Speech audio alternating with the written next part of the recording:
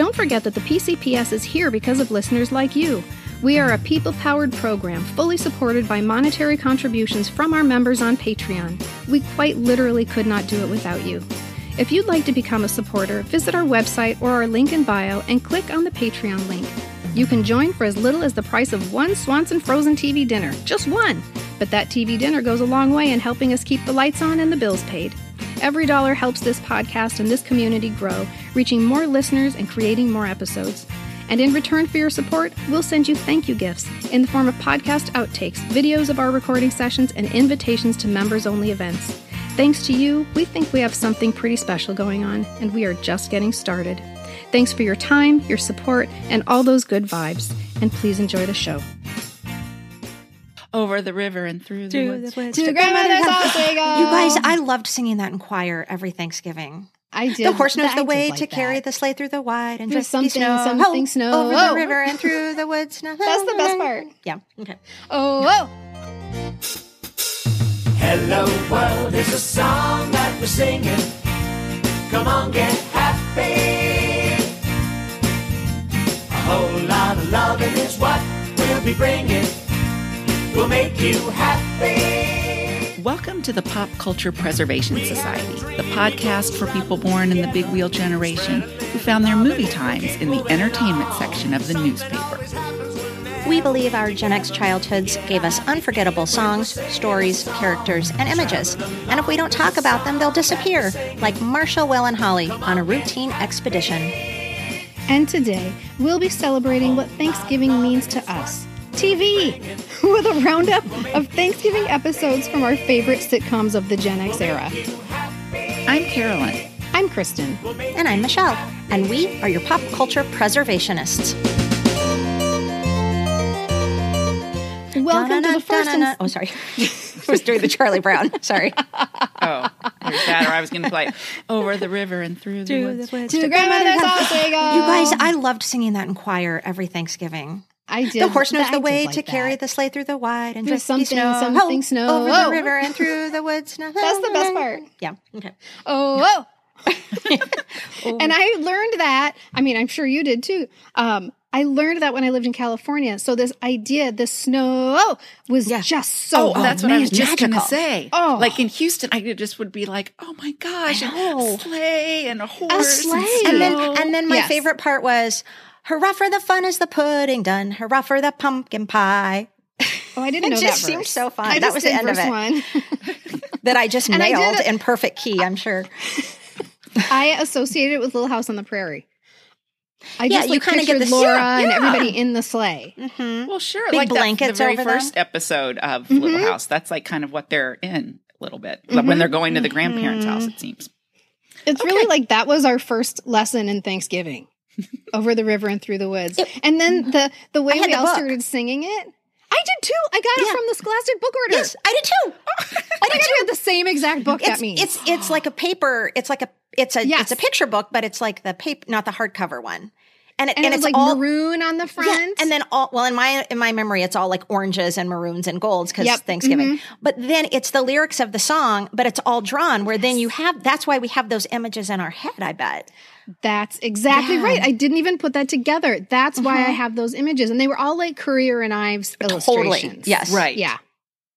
Oh my God, we had the same book. I know. I love That's it so much. Cute. And the when I hear it in my mind, it's all of the Charlie Brown kids in the back of the station wagon singing completely off key. Over the river and through the woods to grandmother's house we go. And I just love it. I love it so much. Yeah.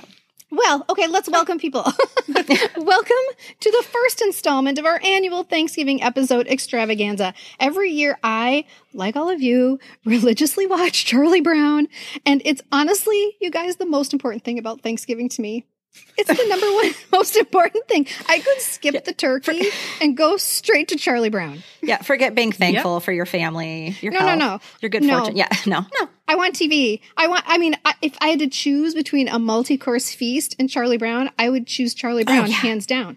Every single time. We don't even eat Thanksgiving dinner anymore, like a multi-course feast. We stopped that about 7 or 8 years ago, we do lobster and, asparagus and can I whatever. come And over apparently to your the first pilgrims always ate lobster. The truth is, I don't give a shit about turkey. I would much, don't and either. that you're right. That is much more authentic because Plymouth, Massachusetts was on. Yes. It was almost Cape Cod. It was not quite Cape Cod.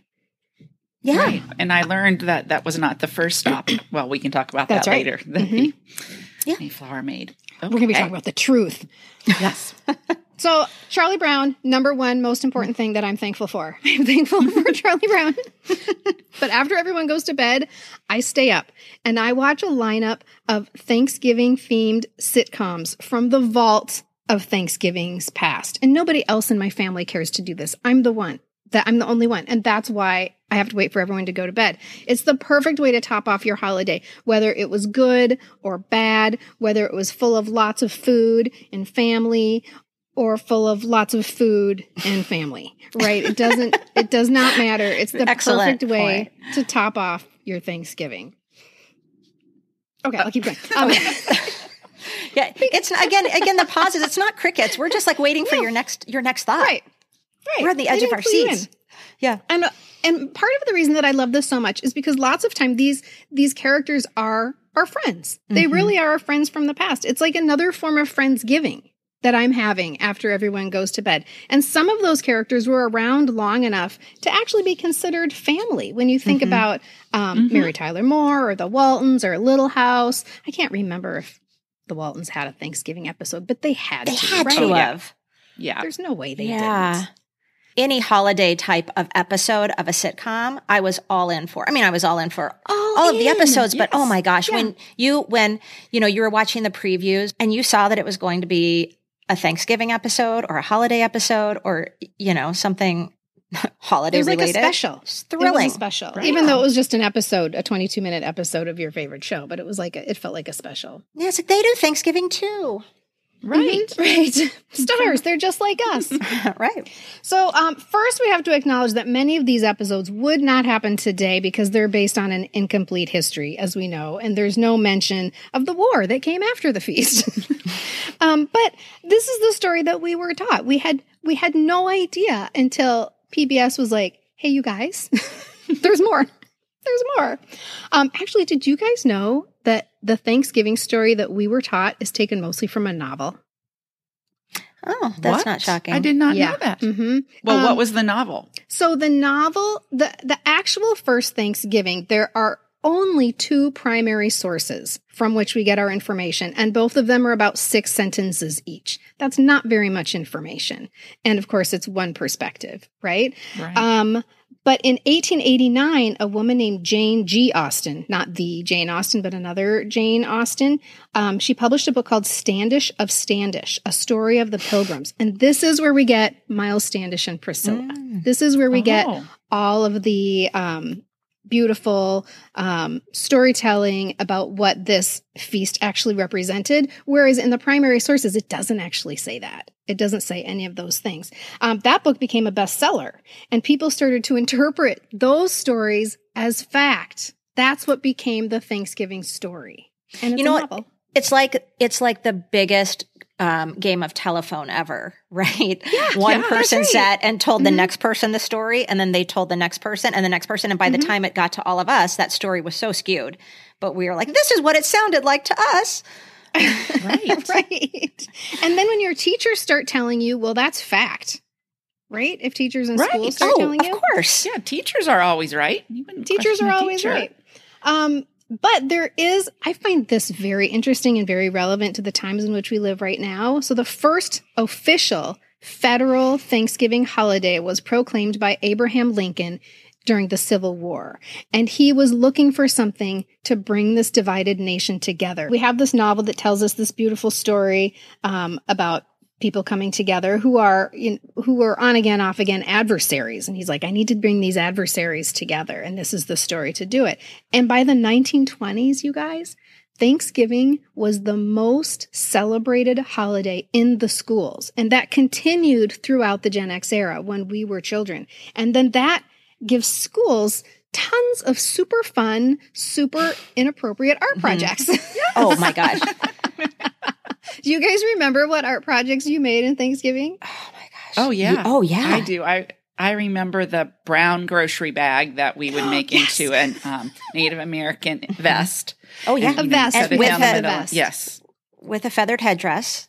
Right. Made of construction paper. Mm-hmm. Exactly. So I definitely remember that. And I'd be lying if I said I didn't bring out my craftiness from when I was in elementary school. Today, listeners, maybe you'll get a photo of this. I made a pilgrim hat out of construction paper. And I must say, this was pre-glue dot. I mean, we used to do it pre-glue dot days, but I was able to use glue dots. And Carol, put it on for a minute and let me just take your headphones. picture. And I'm listeners, look for it in stories today or tomorrow. Do you remember when we didn't have the glue dots, and it required staples, and so you'd have to sit at your seat and wait for your teacher to come around with the stapler. Oh, yeah. Remember how exciting it was if you got to use the stapler? Like if ever you got to use it on your own. Do you remember watching your teacher staple things to like the bulletin board when they opened the stapler flat, it's like magic. and you would watch them and they'd hold it and then they'd pound it with their hand, they'd pound. And I would watch that as if I was watching a freaking magician. I was like, what is she doing? I could not understand how it worked either. Yeah. Like, I didn't either. Because like when she'd pull them out, they were still straight.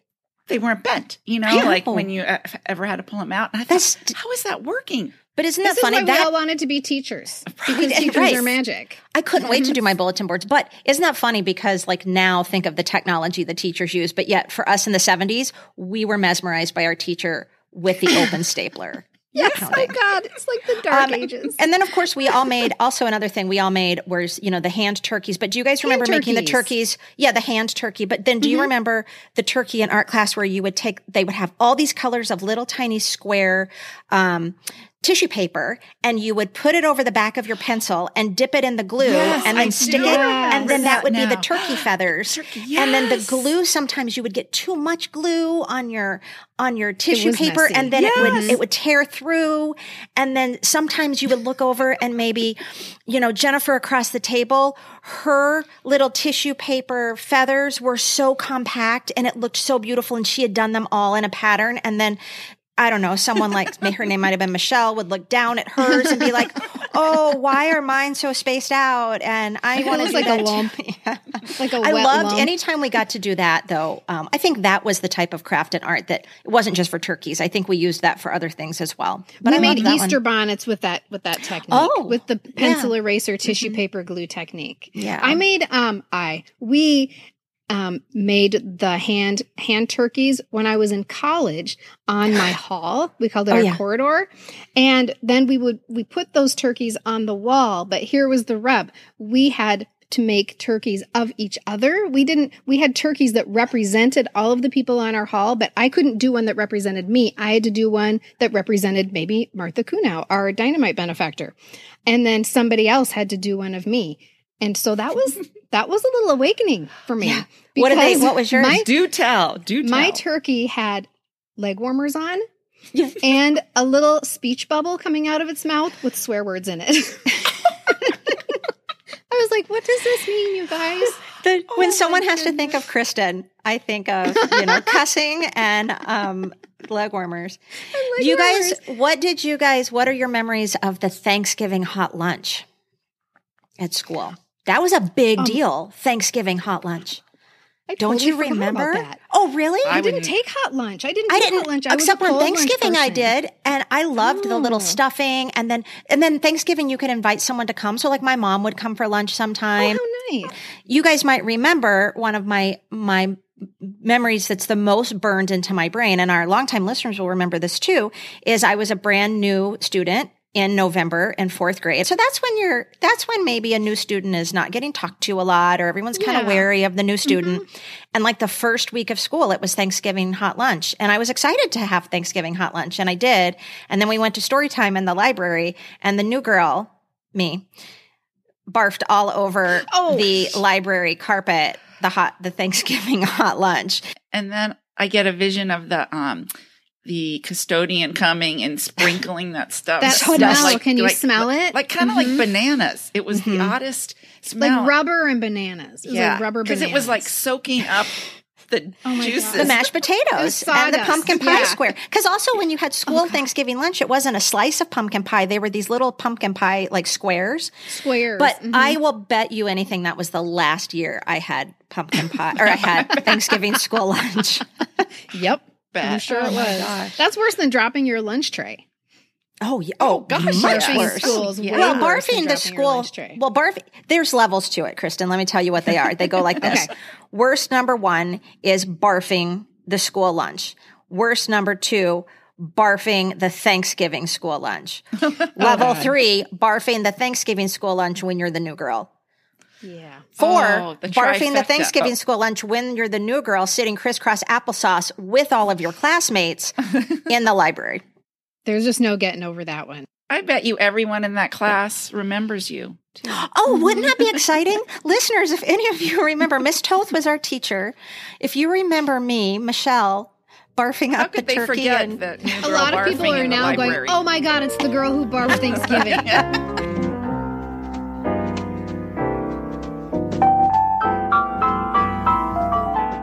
Do you guys want to know? This is very good information for us. Do you want to know what the number one request of teacher? Wait, let me think. Do you want to know what the number one request by Native people of teachers is at Thanksgiving time? well, that they teach the history correctly. Well, that would be, let's just start there. Let's start there. No, that they don't make construction paper feathers, because apparently feathers are very sacred and you have to earn them, and they don't come in primary colors, as we know, right? They're actually animals. And that makes me feel even worse about my Indian headdress from Stuckey's. Oh, yeah. The red and yellow and blue feathers on it. Right. But I just think that's really good information. They're like, please don't make construction paper feathers. Good to know. Yeah. So notice that today's TV, Thanksgiving episodes are never about pilgrims. They're always about dinner. 100% about dinner. Like, they're just not going to touch that story because they know that it's not accurate. And dinner is great fodder for both comedy and sentimentality. So that's why you get a lot of Thanksgiving episodes. So when we talk about Thanksgiving today, please know that we acknowledge the fate of the Wampanoag people in this history, and we're sharing these TV episodes with full knowledge that these come from a different place and time. And if you talked with any of the people that were in these episodes, they know that too. They just didn't know it at the time because that's not what we were taught in school, which is what we've just discussed. But like I said, most TV shows are about dinner anyway. Dinner. That's it. Even Charlie Brown is about dinner. Even Charlie Brown is all about the dinner, right? Did I tell you guys about the Thanksgiving party that Liam went to? No. You guys, this is the cutest idea. He was invited to a Thanksgiving party based on Charlie Brown, and they served toast and popcorn and jelly beans. Oh, I love Isn't that That's so cute. And they put tables in the backyard, and they sat on lawn chairs. It was adorable. That is so sweet. It was I like want to go teenagers to are one of cool. those. Yeah. Right? So cute. Toast. Some toast with butter. But we're not talking about Charlie Brown today because we all know it by heart. Today, we are each going to be reaching into the vault of TV history and bringing you a classic Thanksgiving episode. Let's start with Carolyn. Elizabeth Montgomery in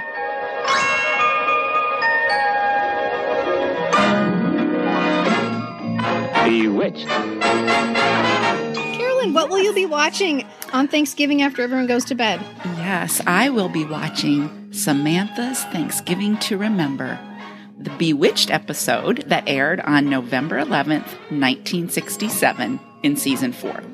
Obviously, none of us watched it in 1967, but thanks to those glorious after-school reruns that we were gifted with, shows like Bewitched are as much a part of our childhood memories as The Brady Bunch or Little House on the Prairie are. So, I'm going to tell you a little bit about the Thanksgiving episode.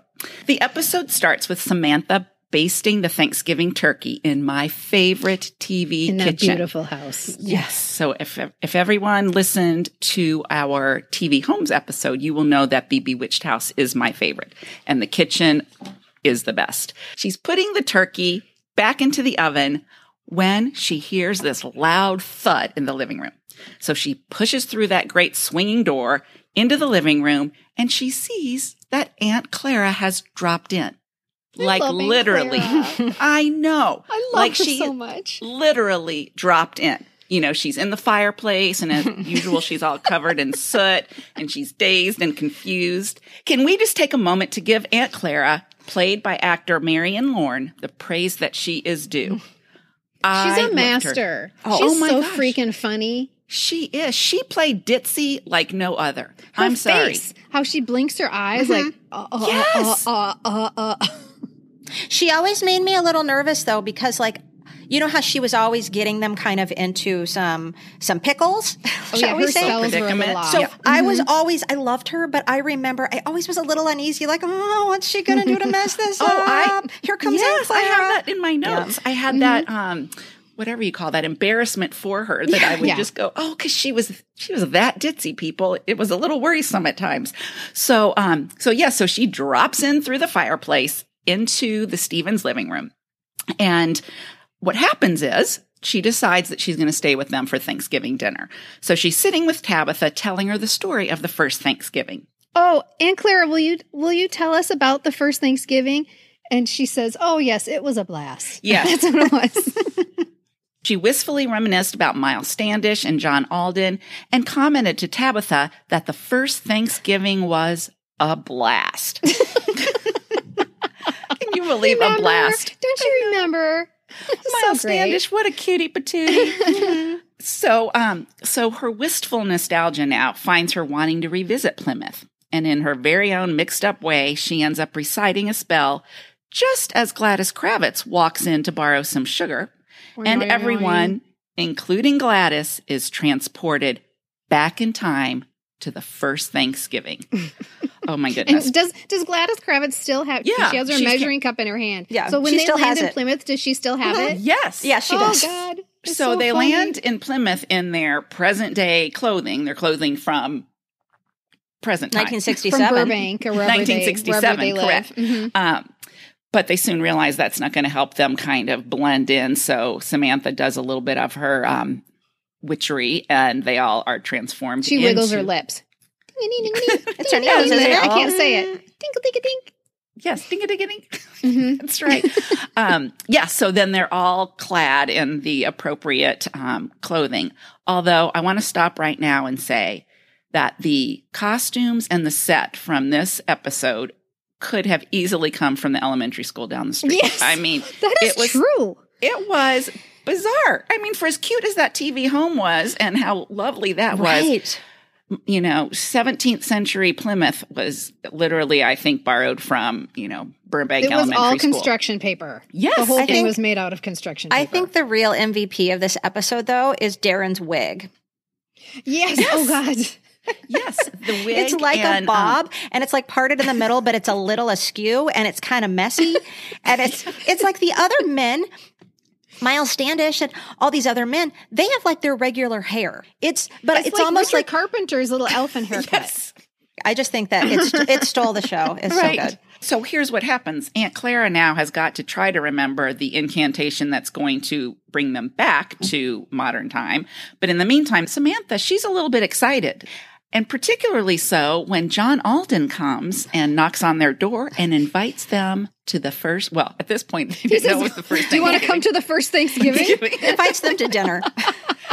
And you guys, did you take a really good look at John Alden? I figured it out, but it took me a long time. Oh no, I It took didn't. I me- didn't notice it. Who is Oh, it? yeah. Oh. And I didn't look. I was like, I have to come up with it on my own. Oh, I came up with it on my own too. So if you look closely, we are gifted with a younger Nels Olson. Can you believe it? Yes, Okay, I have to go John back. Alden is Nels Olson. Yes. It's when they're at eating actually later in the episode, and he's sitting right next to Darren, so he gets a lot more screen time and a little bit closer up, that I was like, kind of like you, I recognized him, and then I'm like, that's Nels. And Well, it's sure only enough, 6 years. It's only 6 years Yeah. before Little House. So he looked just like him. Yeah. And I'd Okay, never great. seen him in anything else ever. It's That's Little great. House and Bewitched. That is all. Right. I I kind mean, of I'm thought sure about he did after. other things, but still. Like, these kind of actors at that point, the character actors in sitcoms, they go and audition, and I guess he fit the John Alden bill to the, I got the John Alden on Bewitched. That's right. Okay, so here we are in 17th century Plymouth and going to try to fit in and assimilate as best as they can until Aunt Clara can remember the spell to get them back. And what we all know about this time is that the penalty for being a witch, if you all recall, is being burnt at the stake. So they do not want to obviously be recognized as having any witchery going on. So as they all try to assimilate, Darren is really the one that has the hardest time trying to fit in. And some people become suspicious of him as he stumbles his wig is one. For Why sure. dost thou have thus Bob on your head? And he stumbles his way through speaking Pilgrim, which he is amazed that Samantha speaks fluently. Speaking Pilgrim consists of saying things like good morrow and using words like whence and putting THs at the end of many words like speaketh and cometh. But he puts the THs on the wrong kind of words. And then in the morning when people are saying good morrow, he's like, hi, how are you? Are you having a good day? And he's a little different. Darren. So he's sticking out for sure. Oh, so and he says, is everything okay? And they're like, okay is not even a word. You can't say okay. Everything okay? Right. So he's on a few people's radar. And those oddities, coupled with the fact that he is seen lighting a match, which of course had not been invented yet, cause him to be accused of being a witch. How ironic. I know. That's what I have right here in my notes. Ironic, isn't it? It's like you cheated and looked at my notes. So fast forward, we're going to have a trial and to see if Darren is indeed a witch. And Aunt Clara still hasn't remembered the spell to get them back. We're in a race against time here, people, because we don't want Darren to get burned at the stake. Oh, my God. I know. Can you believe? So Samantha saves the day, you guys. She didn't even really have to do any witchery. She has this impassioned speech, and she tells the jury that if they simply use differences as a way to determine if someone is a witch, then what a slippery slope that is going to be. Because what if your name is pronounced differently or you look a little different? Does that mean you're a witch? And you see everyone kind of contemplating that like, oh, what could that mean? That's your Thanksgiving sermon right there. Well, it was so evolved. Thanksgiving It was such an evolved message and an evolved speech for 1967, I thought. Exactly. During the Civil Rights era is really what it was. Yes, she made some excellent points and illustrated so beautifully what happens when people are threatened by those who are different than they are. And she ends her speech by questioning if that is the way these pilgrims think this new world should be. And she says, the hope of this world lieth in our acceptance of all differences and the acceptance of our common humanity. Boom, mic drop, amen, and alleluia, Samantha Stevens. Me thinketh our country could use that message right about now. That's some heavy stuff for Bewitched. Yes, but that's as serious as Bewitched 1967. ever got. Yes. I loved this episode when I was a kid, and I haven't watched it probably since like 1975. But when I started watching it again, I was transported back. You know, you have those Husker Du moments where you're like, what? What just happened? I got sucked back in the vortex. But Samantha's speech would have gone right over my head when I was like 6, 7 years old watching it. But I loved it watching it this past week. The only thing I have to say is that part you just quoted, Carolyn, I found so like almost depressing when I thought, like I said earlier, how evolved is that they had that speech in 1967? Yay, cheer. Let's say, yay, go. That's amazing. But when she talks about we should be celebrating our differences and whatever, sure, we've come a long way. But I thought, do you know how many years it's been since 1967? I'll tell you.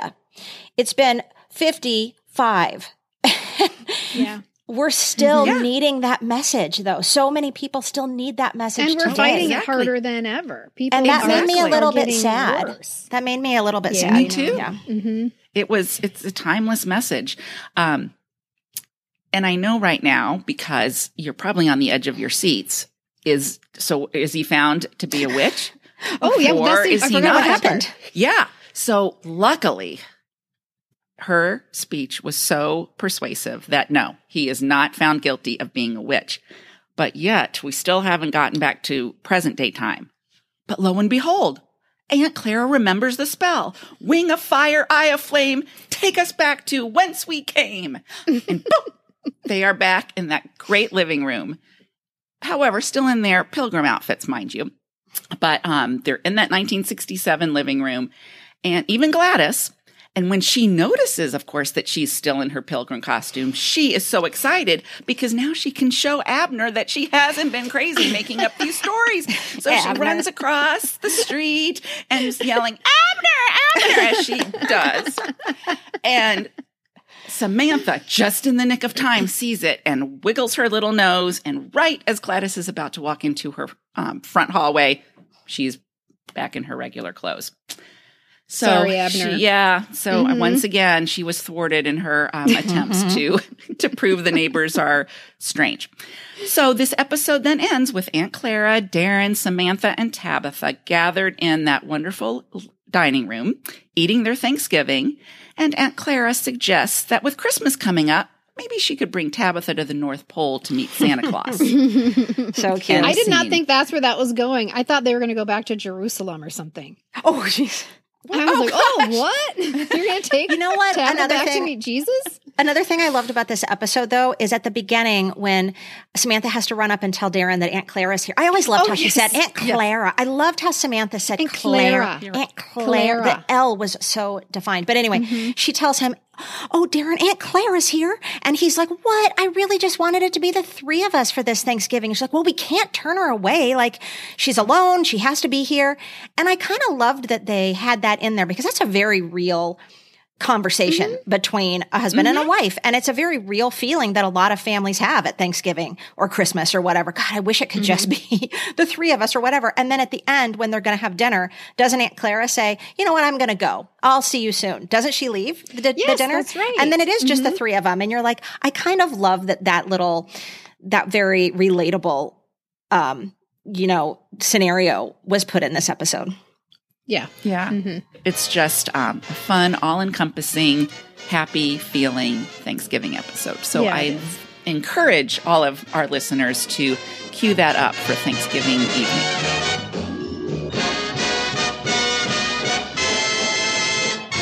Well, the episode that I watched is one of another fan favorite, I think. Here's the story of a lovely lady who was bringing a tree. Interestingly, it's technically not a Thanksgiving episode because this is the episode of the Brady Bunch called The Underground Movie, Season 2, Episode 4, but it aired on October 16th, 1970. And we all, I think it's the Thanksgiving episode because of the storyline, but it actually aired in the middle of October. So this is, I don't know about you guys, but I always loved the episodes where they were performing or coming up with skits. Those are my favorite Brady Bunch episodes, hands down. And so this episode was always one of my very favorites when I was a kid. And like we said earlier, obviously this one is ripe with a lot of blunders, exploitations, and just the entire cliche of the Thanksgiving story. And in a minute, you guys, I'm actually going to share what Barry Williams and Christopher Knight have to say about that today, which makes me very happy. But anyway, let's get into it. So here's the story of a...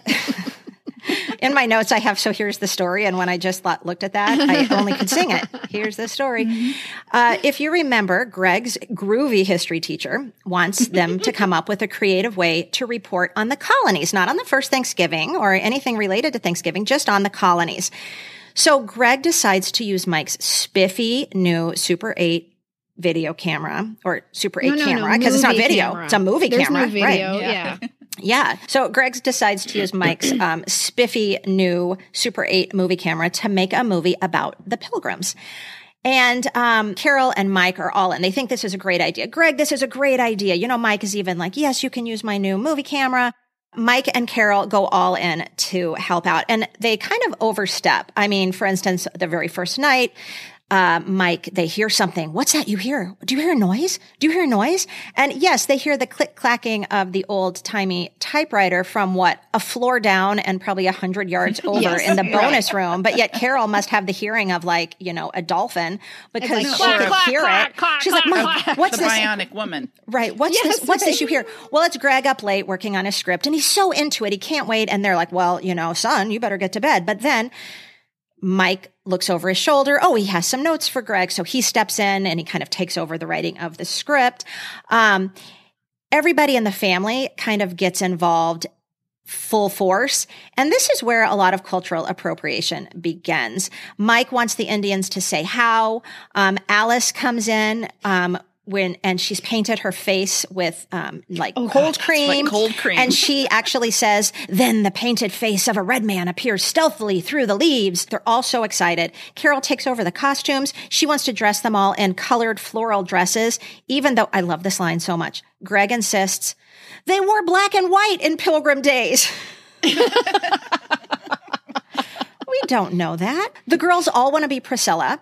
The boys both want to be Indians. Yikes. They're running around chasing each other, yelling and hooting and hollering like Indians, but very much like the little boys in the early 1970s played cowboys and Indians, right? That's right. Think of the things you did when you played Indian. And I remember getting in trouble for doing that, actually. One time. Oh, really? Oh, that's evolved. Yeah. Wow. And I didn't understand why I was getting in trouble. Well, so everybody is basically running the show. Greg finally breaks and just says, the movie's off. I'm not doing this anymore. You guys all basically took over my project. Well, this isn't actually a kind of an interesting moment in a Brady Bunch episode because Mike and Carol come up to Greg and apologize to him. Usually you have the dun dun dun dun do do dun dun dun dun, and it's usually Mike and Carol coming in to have a chat on the bed with one of the boys where they're kind of giving him a lesson. And in this case, the tables are kind of turned because they come in and say, we're really sorry. We're going to tell everyone that you're the boss. So now the play resumes. And so the cardboard sets are being pulled out. Better than Samantha's probably on Bewitched. Oh, for sure. Mm-hmm. Paper hats, costumes are very plain, although they're still really good because Carol's a freaking genius behind the sewing machine. Oh my gosh. The filming starts. If you wondered what she did in her spare time. Right. Well, we know, yeah, she can sew. The filming starts and it's just classic Brady fun. Cultural appropriation all aside, it's just super fun. One thing I thought was interesting in rewatching it is Mike does try. He actually says the Indians were friendly at first. They didn't start fighting until their land was taken away. It's still cringy in today's world, but let's try to stay in 1970. I was shocked, though. Yeah, despite all the hows and the costumes, which I'm fairly certain, like Kristen, they got at Stuckey's. And we all probably wore at one point in our childhoods, right? It was actually quite out of place in the episode, and I was shocked that he said that line. Well, actually, the Indians were friendly, and until they got their land taken away. And it made me wonder, did Robert Reed did he insist upon that? It's very possible, like it would be in his character to be like, I'm not doing the scene unless I can tell the truth. Yeah, absolutely. I think that is very possible. Just knowing what we know about how he handled all the scripts and everything. But that scene is really important, and it's good because this is a scene where Bobby and Peter, dressed in just the total cliche, the headdress, the paint, the red and yellow, of course, I think paint on their face. And they want to be mean. They want to be, and then he's saying, no, they're nice. And he has to have a talk about how they should act. And then Alice comes in, and like I said, she steals the show. She forgets to take her mustache off when she changes from John Carver to the Pilgrim Lady. Mustache person. Yeah, she's playing two parts. Greg gets mad at everyone for goofing off. They're all having a great time. Peter can't stop. He's in charge of the snow box at the top, which has, it's a big box with little holes, and he's just shaking. I love this episode because he's supposed to shake every time Greg says snow. Well, they're all, it's just the comedy of errors. You can tell they're styrofoam peanuts, but what I think is interesting is one of them asks what they used, and the girls say, oh, we painted cornflakes white. and used mashed potatoes, 4 boxes of it. And Mike says, well, it's expensive, Snow. And you're like, clearly styrofoam peanuts falling from the box. Styrofoam peanuts for sure. But then at the end, the snow gets stuck. So Peter just dumps the whole box and everybody's supposed to be cold and they're running and jumping around. And it's absolute chaos. And it's just so fun. But then the best part for me always was when they all gather in the living room with, of course, it's like a big event. They've got their popcorn. They've moved the furniture out of the way. They've pulled up the giant screen that we all had in our homes, I'm sure, when we watched movies. You know, you can hear it still getting pulled up, can't you? And then the little clippy on top that you clip the hook in. And they're going to watch Greg's finished film. And I loved this part so much as a kid. And watching it again the other day, I was so excited when that part came. It's the best part of the show. Greg puts in special effects and he says, yeah, like in those artsy movies. But, it starts out with the little, you can tell it's a blow up, like a plastic pool with the Mayflowers kind of floating on its side. I love really it. feel like this was their opportunity to almost make fun of themselves. Like they get to do all this overacting. Right. And it's super campy. And it's like the Brady Bunch making fun of the Brady Bunch. It is. Yeah. And funny you should mention that. So, I have to say at the end, he comes in, the groovy history teacher gave me an A. I love it. That groovy history teacher. So, so Kristen, I had thought this, knowing what we all know about Robert Reed. When I was watching this, I was wondering how he was all in on this episode. And I'm not the only one. You're not the only one who wondered that, because I listened to the episode of the Real Brady Bros podcast, which, listeners, I love this podcast. If you're a Brady Bunch fan, I've mentioned it before, but it is just a treat. It's Barry Williams, who played Greg, and Christopher Knight, who's Peter. And it's basically them taking 30 minutes and they go through an episode. And it's not only them kind of dishing on it and making fun of a lot of it, but it's also them really honoring the memories that they have of it. So they're not, you guys know how much I love behind the scenes stuff, right? So they're giving all the things that we didn't see that was happening and from their memories. And, so I have some fun things from that episode of the Real Brady Bros that, they mention about this episode from 1970. One of the things is when they're talking about the Super 8 movie camera, that's really the centerpiece of the episode. They both wonder if it was the genesis for this. They say, I love stuff like this. They say Christmas a couple years after this. So they think it was Christmas of 72. Robert Reed took all of them to England. And for Christmas, he gave them real life? Yeah, in real life. And for Christmas, he gave God. them all the kids, he gave them all Super 8 movie cameras for Christmas. Aww. And so, you know how we talked about in our Brady Bunch episode, you guys, and those of you listening who have already heard that one, great. If you haven't, we have a 2-part Brady Bunch episode that's so fun. So go back and find that. But we do talk a lot about Robert Reed and how he was very difficult to work with. And he was very, very verbally abusive, I guess we can say, without apologizing or with, with confidence to the directors and everything. But we do always say that we think the kids he was very sweet to the kids. And even though the kids probably saw a lot of that, they tried to do all of this when the kids weren't on set. And so just this thing that Barry and Christopher remember, that he took them all to England and gave them all Super 8 movie cameras, shows you that he did really like the kids and everything. Yeah. Anyway, both of them say right away, one of the interesting things they say about this episode is watching Bob, because they say he is all in on this episode and he wasn't all in. Robert Reed? Robert Reed, yep. And they say he wasn't in. Yeah, he so is. I think you have a point, Kristen. I bet that line was him saying, this is the only way I'm going to be all in on this, right? Yeah. Because, also both Barry and Christopher say that this episode was one of their very favorites because they had so much fun. Everyone was in the backyard together. Everyone got to be just goofy and silly and not a lot of script for the kids, right? They point out things like, notice the wrinkled grass. It's just fabric they're standing on. And they talk about anytime they're in the backyard, they're in a soundstage that above the fence, that's just a hand-painted sky that was 65 feet tall called a cyc.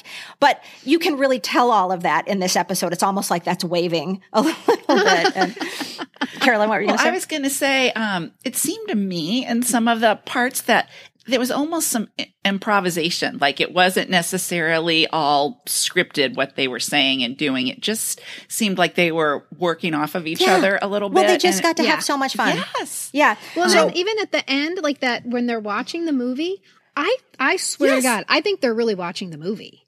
Oh, and fun. that seems very unscripted. Like they're really cheering for each other and something happens and they all laugh. That does not seem like now Marsha laughs and then Bobby laughs. Yeah. It seemed like they were actually watching the scene. Mm-hmm. Yes, I totally agree. Mm-hmm. But happily, in this episode of The Real Brady Bros, both Barry and Christopher acknowledge that that movie today would be very, very, very different. Nevertheless, he says the Brady Bunch was not going to take that on.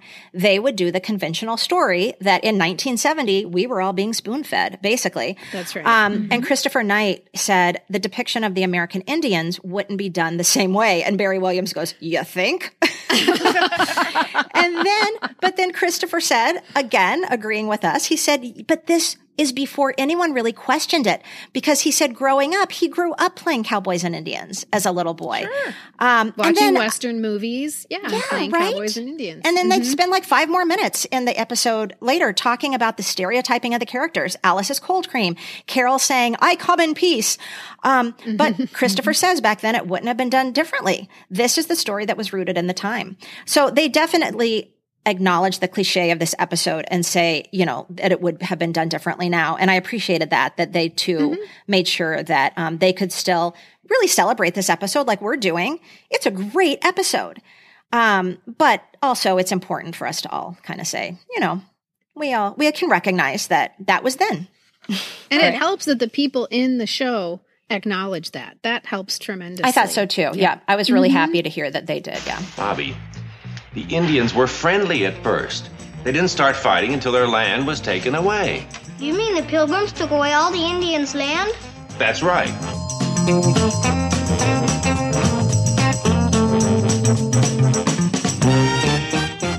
Okay, are we ready to move on? Yep. Okay, the one I have for you is on every list of top 10 Thanksgiving episodes of all time. It's often cited as the best Thanksgiving episode of all time. And in my humble opinion, I think it's based on 5 minutes of the show. It's just on 5 minutes. Because when you're saying that right now, I'm sort of going, having just recently rewatched it, I'm sort of going, It's just 5 minutes. It's and I think also because it's so unexpected, it's completely divorced from the Thanksgiving story. And it's not even related to dinner. It's not even about dinner. And it gave us one of the only quotable Thanksgiving lines from a TV show in TV history. I'm talking about episode 7 of the first season of WKRP in Cincinnati called Turkeys Away. Baby, if you've ever wondered whatever became of me, I'm living on the air in Cincinnati, WKR. And like I said, there's about 5 minutes of unforgettable comedy in the episode, which is why it appears on these lists. And I give most of the credit to Les Nessman, WKRP's overly earnest news reporter. So WKRP, as you all know, was a radio station in Cincinnati. And the station manager, Mr. Carlson, has this great idea for a PR stunt for the station. Just prior to Thanksgiving Day, when everyone is out frantically shopping in preparation for the holiday, Mr. Carlson plans a surprise to be revealed outside of a busy shopping center. And he keeps everyone in the dark. Everyone at the station has no idea what he's going to do. Even Les Nessman, who's been assigned to cover the event live on the air. What Mr. Carlson has planned is to fly a helicopter over the busy shopping center parking lot and release a flock of turkeys into the air to soar and fly away dramatically. It would be like releasing doves at a wedding, right? But when he starts booting the turkeys from the helicopter, they just drop to the ground en masse, like boom. And the audience watching TV, we never see this. We aren't watching turkeys drop from the sky. We're watching the WKRP staff listening to the live coverage by poor Les Nessman on the radio. And he's on the scene providing commentary for the radio listeners. And he's like, "Oh, the humanity! They're dropping like wet bags of cement."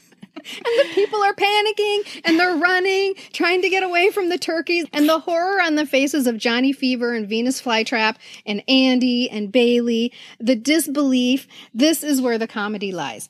And poor Les Nessman, he's just doing his job. He's reporting. Traumatized. He's so traumatized. But instead of this festive, celebratory holiday reportage, it sounds more like he's witnessing the Hindenburg disaster. I can't tell just yet what they are, but... Oh, my God, they're turkeys! Oh, Johnny, can you get this? Oh, they're crashing to the earth right in front of our eyes! One just went through the windshield of a parked car! Johnny, this is terrible. The cars running around, pushing each other. Oh, my goodness! Oh, the humanity! Oh, people are running about. The turkeys are hitting the ground like sacks of wet cement. Well, can you imagine what that must have looked like? Oh, my God. I know. Exploding turkeys basically exploding when they hit the ground. And it all culminates in Mr. Carlson returning to the office, disheveled and covered in feathers, delivering the most famous line from any Thanksgiving episode. This is like his Tiny Tim moment, right? And as the credits start to roll, he says, As God is my witness, I thought turkeys could fly. and scene. Yeah. Poor Les Nessman. Oh, my it's goodness. so funny. When he comes into, I think, did you just say this? When he comes in, his hair's all messed up, and he's like he's just been through the ringer. Yeah, he's got feathers in his pocket and in his collar. Well, I have a confession to make, okay, everybody? All right, here it comes. I had never watched this episode until last night. I've always heard about it. And much like you said, Kristen, the Thanksgiving-ish part is truly like 5 minutes of the episode. It's just 5 minutes. Like, I actually, 2 different times, turned it off and like went back to make sure I was watching the right episode. Honestly, I was like, there's nothing about, I know there's something about turkeys and they don't fly, but they drop, but we're not even talking about any of that. I honestly thought it was misnamed or whatever. I was a little curious as to maybe why I hadn't watched it. So something I'd like to do. I went on to see what else was airing at the same time that WKRP was fun. It's was the airing. Waltons. It's the Waltons Thanksgiving special. That's why she didn't watch it. No. Close. It's the Fitzpatricks. The Fitzpatricks. No. Close again. I was waiting. It wouldn't be. Okay. This particular evening, it was Little House on the Prairie. Naturally. And then Little House on the Prairie was followed by the premiere of the TV movie Summer of My German Soldier with Christy McNichol that night. So I am sure I was glued to NBC from the minute that Little House on the Prairie came on till, Christy signed off on Summer of My German Soldier. So that was my number one made-for-TV movie, wasn't it? I think. Yes, I think it was, and I still need to go back and watch that. You know what? When something funny about WKRP. So Brian and I watched this episode together a few nights ago, and from the instant the theme song starts, I feel like I'm going to cry because I was like, God, I loved this show. And I was like, what year was this? And I was like, how did I watch it? Because we had a lot of restrictions on our TV at different times, and I have no idea. And Brian's like, oh, I loved it too. And it starts, and we're a good 15 minutes in, and both of us haven't laughed once. And Brian looks at me and he's like, why did we think this was so great and so funny? And I knew exactly why it was. I said, because this was a show with all adults.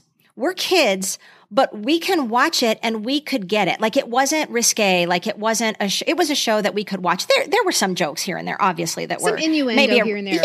but crazy. Yeah. But we got it. We got the comedy because it was such dumbed down comedy. They were all like dad jokes and whatever. So I said, that seemed like that's probably why we loved it as kids, because we thought that was the coolest thing to watch. And also the characters were all so cool. Johnny I was in Fever, love with right? Andy. Yeah. It was I all also about had a Johnny girl Fever. crush on Bailey. I wanted her hair. We got it. And that felt really cool to us, I think. Yeah. And it must have moved around in its time slot because, again, I never watched it. But I know it was super popular. So I was, again, trying to think, why didn't I watch it? And so at least I think it was the 1978 season. And I looked at what was running against it. And on ABC, it was Welcome Back, Kotter. And on NBC, it was Little House on the Prairie. So still Little House on the Prairie. Yes. Mm-hmm. And that's a hard one to go up against. And I'm also wondering how the Welcome Back Kotter thing didn't, because I watched Welcome Back Kotter. Mm-hmm. Did I have to make a choice, or did it maybe as time went on, the time slots changed a little bit? But I thought, wow, that's some hard competition for. Well, seriously, when did I watch it? Because I would have been watching Little House. So did I watch it? I have no idea. Right. Reruns in the summer when I was with my dad? I don't know. You probably saw it after school because it did go into syndication. Whereas I'm not sure if Welcome Back Kotter did. And I might have transitioned then from Little House a little bit to Welcome Back Kotter, because I was kind of that age where John Travolta and all of that. And so maybe that's what I did. Because I know later on in the Little House years, I wasn't like glued to it all the time. You know what I was thinking as I saw it, just like you, Michelle, I saw that opening song, If You Ever Wondered Whatever Became, right? And I get all the chills, I get all the feels just listening to that theme song. And it made me realize that in the 70s, we had a lot of shows that got us acquainted with certain cities. WKRP in Cincinnati. Mary Tyler Moore was in Minneapolis. One Day at a Time. Good Times was in Chicago. One Day at a Time was Indianapolis, right? Yep. Right. Yeah. And that was sort of a feature of that opening, what do they call it? The opening part with the music, the theme song. And they would show scenes from the city and stuff like that. That was sort of a thing in the 70s. Do we still have that? Taxi was New York shows? City. Taxi was New York. Happy Days, Milwaukee. Oh my God, listen to that. Yeah, the list goes on and on. How cool was that? Well, that was for some of us. Dallas our was Houston. Only exposure. Yep. Just kidding. I was going to say. Yep. To see if you guys were listening. Cincinnati, WKRP. That is it for today. Thank you for joining us, and we hope you'll be back for our next round of Thanksgiving episodes in November of 2023. But for this holiday, we wish you a mitigated level of stress with mashed potatoes the way you like them, and cranberries the way you like them, and hopefully a healthy dose of TV time after everyone goes to bed. And if you'd like to do something in recognition of the full history of the first Thanksgiving, one very simple thing you can do is look up whose land you are living on right now. Just knowing who lived here first is a really, really important acknowledgement. We here in the Twin Cities are living on Dakota land. Yeah, and it's a really easy thing to do. All you have to do is go on Google, and we will include a link to, in our email newsletter where you just enter your zip code and you get the answer immediately. And our weekly reader is our free newsletter. It comes to you every Friday. And this week, it's also going to include some clips from the episodes we highlighted and maybe a recipe or two. We'll see. You can sign up for the newsletter by visiting our website, poppreservationist.com, or following the link in our bio on Instagram. Hey, listeners, do you want to know what we'd like more than anything for Christmas? I mean, besides like a good night's sleep or neck cream that actually works. It's a simple wish, really. It's that this podcast and our society gets shared so that in 2023, all the Gen Xers in the entire world can find the same joy and connection through our shared memories that you do. And you can help by telling your friends, clicking those 5 stars, and leaving a review telling everyone else why you love the PCPS. And we also have a great idea for a gift for you. Why not ask for a Patreon membership? We now have a year option that gives a bit of a discount. And no matter what level of support you choose, you get monthly gifts from us, like groovy printables, bonus audio and video from the cutting room floor, gift packs in the mail, even invitations to occasional live Zoom events. We appreciate everyone's support, but our patrons are honestly next level, and we couldn't do any of this without them. So this week, we are giving a special shout out to patrons Megan, Jeremy, Robin, Stephen, Donna, Melissa, and Heather. We love you guys. In the meantime, let's raise our glasses for a toast, courtesy of the cast of Three's Company. To good times. To happy days. To Little House on the Prairie. Cheers! Gobble, gobble. The information, opinions, and comments expressed on the Pop Culture Preservation Society podcast belong solely to Carolyn, the Crushologist, and Hello Newman, and are in no way representative of our employers or affiliates. And though we truly believe we are always right, there is always a first time. The PCPS is written, produced, and recorded in Minneapolis, Minnesota, home of the fictional WJM Studios and our beloved Mary Richards. Nanu Nanu, keep on trucking, and may the force be with you.